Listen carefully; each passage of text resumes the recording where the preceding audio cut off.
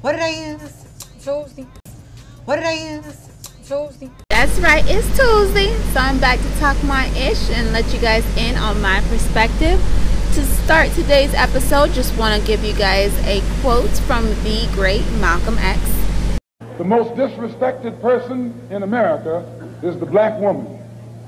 The most unprotected person in America is the black woman. The most neglected person in America is the black woman. I'm sure we have all heard this expert from Malcolm X's speech, but I do wonder who has taken the time to ponder on the origins of this and why yet it is so true. African American woman is always willing, ready to defend for others, whether it is the Black king that is always facing some type of social injustice, whether it is the youth or the elder.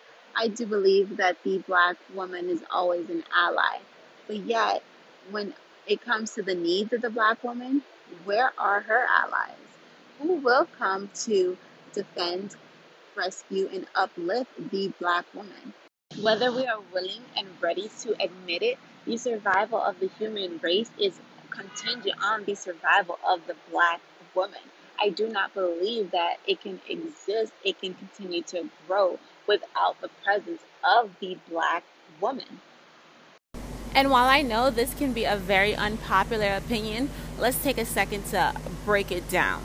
Now, while the white male, and his women too, but whatever, while our founding fathers sat back and, chewed tobacco with their foot kicked up, drinking whatever version of moonshine was available, it is the African American male that built this country, literally with their bare hands. And all he got at the end of the day was some lashings for it. Not that he was paid for it, not that he was motivated, but guess what? While he built this land, it was up to the African American woman to tend to his wounds, to feed him with the scraps that the master provided, to make sure he had enough energy and strength for the next day to come out and work this land.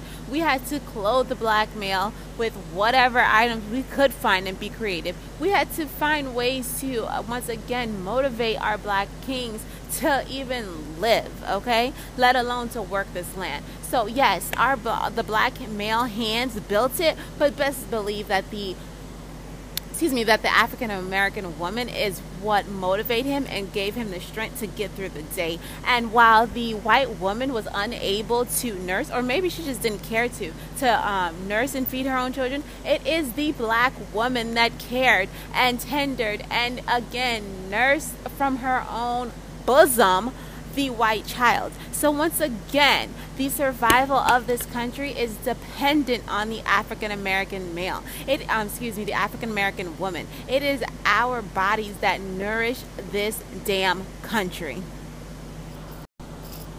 Let me step on off this soapbox because I definitely just gave you guys a mouthful.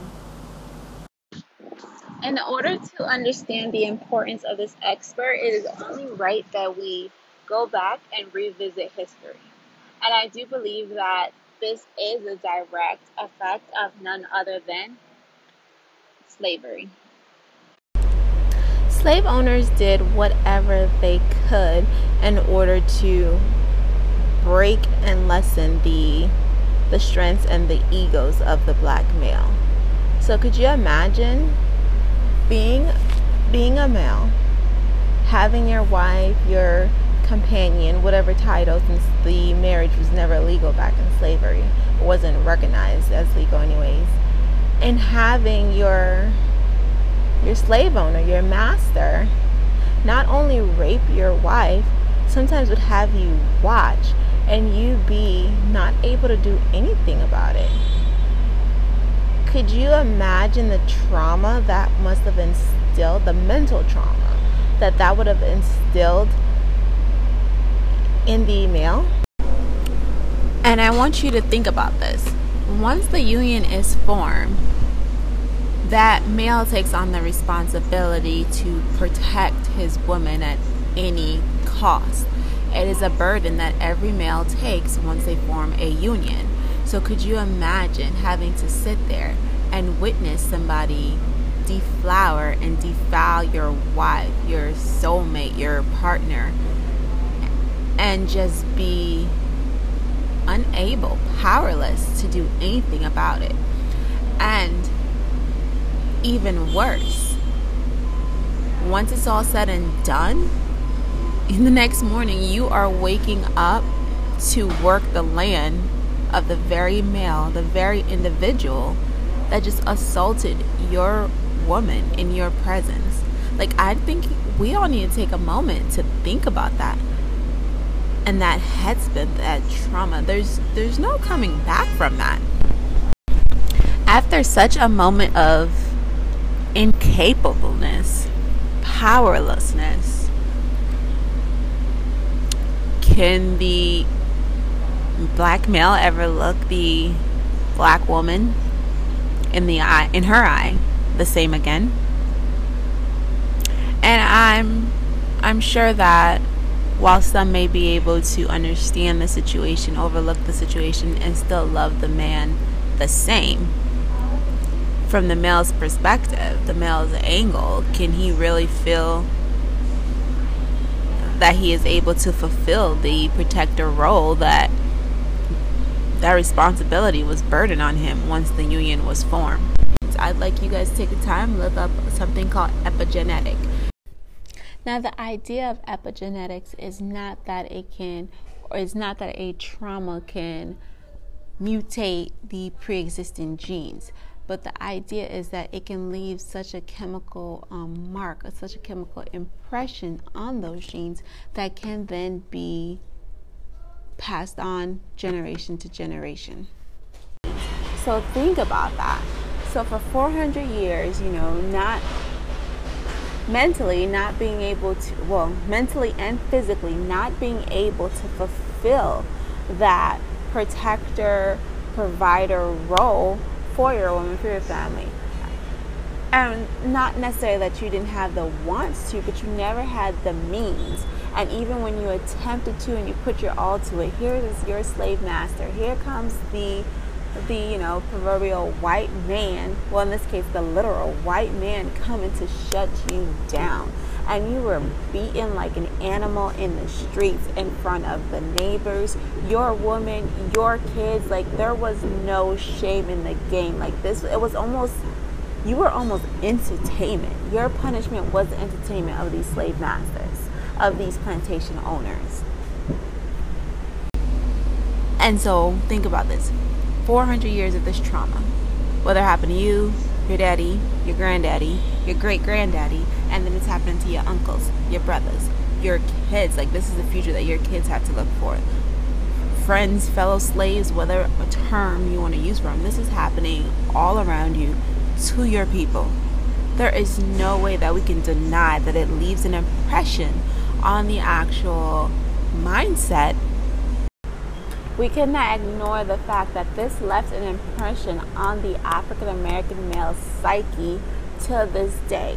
And that impression is still there to this day, because we have not yet had any accountability for this. Until we have acknowledged, addressed, held somewhat accountability, can we then begin to forgive, to heal, and to move forward. As if the assault is not enough, as if the feeling of powerlessness is not enough, as if the having to work the land of your wife's abuser is not enough, can you imagine 9 months later, your woman, your better half, giving life to a child that's not yours? Giving birth to the child of her abuser? And because that child is half black, more than likely that master, that slave owner, is not going to acknowledge that child. So now you are forced to love, provide, and be available for the child of the man who you watch assault your child while you remain defensivelessness. Like, I really need you to take a moment and soak that in. You watch this man, quote unquote, the white devil, right? Blue-eyed white devil, brutally assault your wife, your soulmate, your long-term life partner, whichever title, assault your better half. You got up the next morning, worked his land, took those lashes, just in 9 months have to father a child conceived by your wife from her abuser. Can you imagine? Can you imagine? So again, I do believe that these past events, they did play a role in the African American male psyche, and I do think that it did leave an impression on their genes that were passed down generation to generation, and I think that it helps to begin to explain the lack of protection for black women. I don't think that it's a good enough excuse. I don't think that it's enough for us to just throw away the black woman and her lack of ally, her lack of rescuer, defender. But I think that this does make you just think about it, you know. It's definitely a good starting point to think. And I think that due to this history, this has led the black woman to become her own knight in shining armor. It's like, we're not going to sit here and wait for someone to come to our rescue. At this point, we are tired of waiting. We're tired of waiting as an individual. We're tired of waiting as a people. We are just damn tired. So you know what? Fuck your knight in shining armor. We're going to rescue ourselves. And of course, this brings on the idea or the need for an independent woman. No one really takes the time to realize where it stems from. A woman doesn't lean to be independent just because, you know, I want to be my own woman, I could do this. No, it's cool, but there is a need for us to be independent because there's not an individual that we can rely on, believe it or not. And with all that we've been through, I feel like, you know, it makes us very passionate because many don't understand where we're coming from. And we get that title, angry black woman, or, you know, oh my goodness, just another angry black woman. But bitch, ain't nobody angry. We is tired. We is passionate, but anger is not the adjective. And if we can apply epigenetics to the male, to the African male psyche, this too can be applied to the African American woman. Because while we are so understanding and we can understand the black male's inability to rescue, inability or incapable or being capable to defend us, at the end of the day, we are still left to be assaulted. And we are still expected to pick ourselves up by the bootstraps and continue to defend our kind. We are expected to still stand by our kings. We are expected still to walk with our head held high, even in the midst of all the trauma and hurt. So I do believe that trauma is what birthed the independent black woman. And I don't say independent as far as, you know, being able just to walk through life alone. I mean the full definition of independence. When I say independence, I mean the mindset that the male will not be able to provide and get me to my destination. While yes, we may want the companionship, but we must understand that we cannot depend on the black male, the African American male, to get us where we need to be. And that's very disheartening. Because at some point, I would expect our black kings to rise above all this. I would expect our black kings to do better, know better, to want better. And at some point, come defend your black queen. Time and time again, you see a biracial couple, African American female, and you see a Caucasian male, And you know, nose get put up in the air at the black African American, at the black woman or the African American female, but you have no idea her story. You have no idea what she endured, waiting in that damn dungeon at the bottom of the castle, waiting for her black king to come and ride in through in his Chevy Impala on 26s to her rescue. And as much as we heard that bass booming down the block, them doors was never burst open and no one came to her rescue. So at some point, she had to figure out how to claw her mother-loving way out of the damn dungeon, and she had to pull herself up by her bootstraps and do for herself. So at some point, that confidence in the black male was lost. And come on, we're only human, so companionship is necessary, right? So if there is a lack of confidence in the black African American male, then we have no choice but to look elsewhere.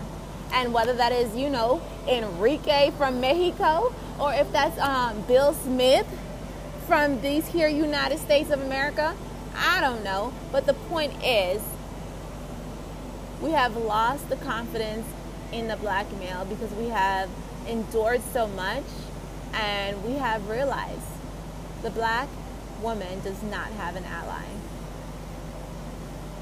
We are no longer waiting for a knight in shining armor because we have to be our own knight in shining armor. Thanks for listening to me talk my shit this week, guys. Remember, no offense, it's just my perspective.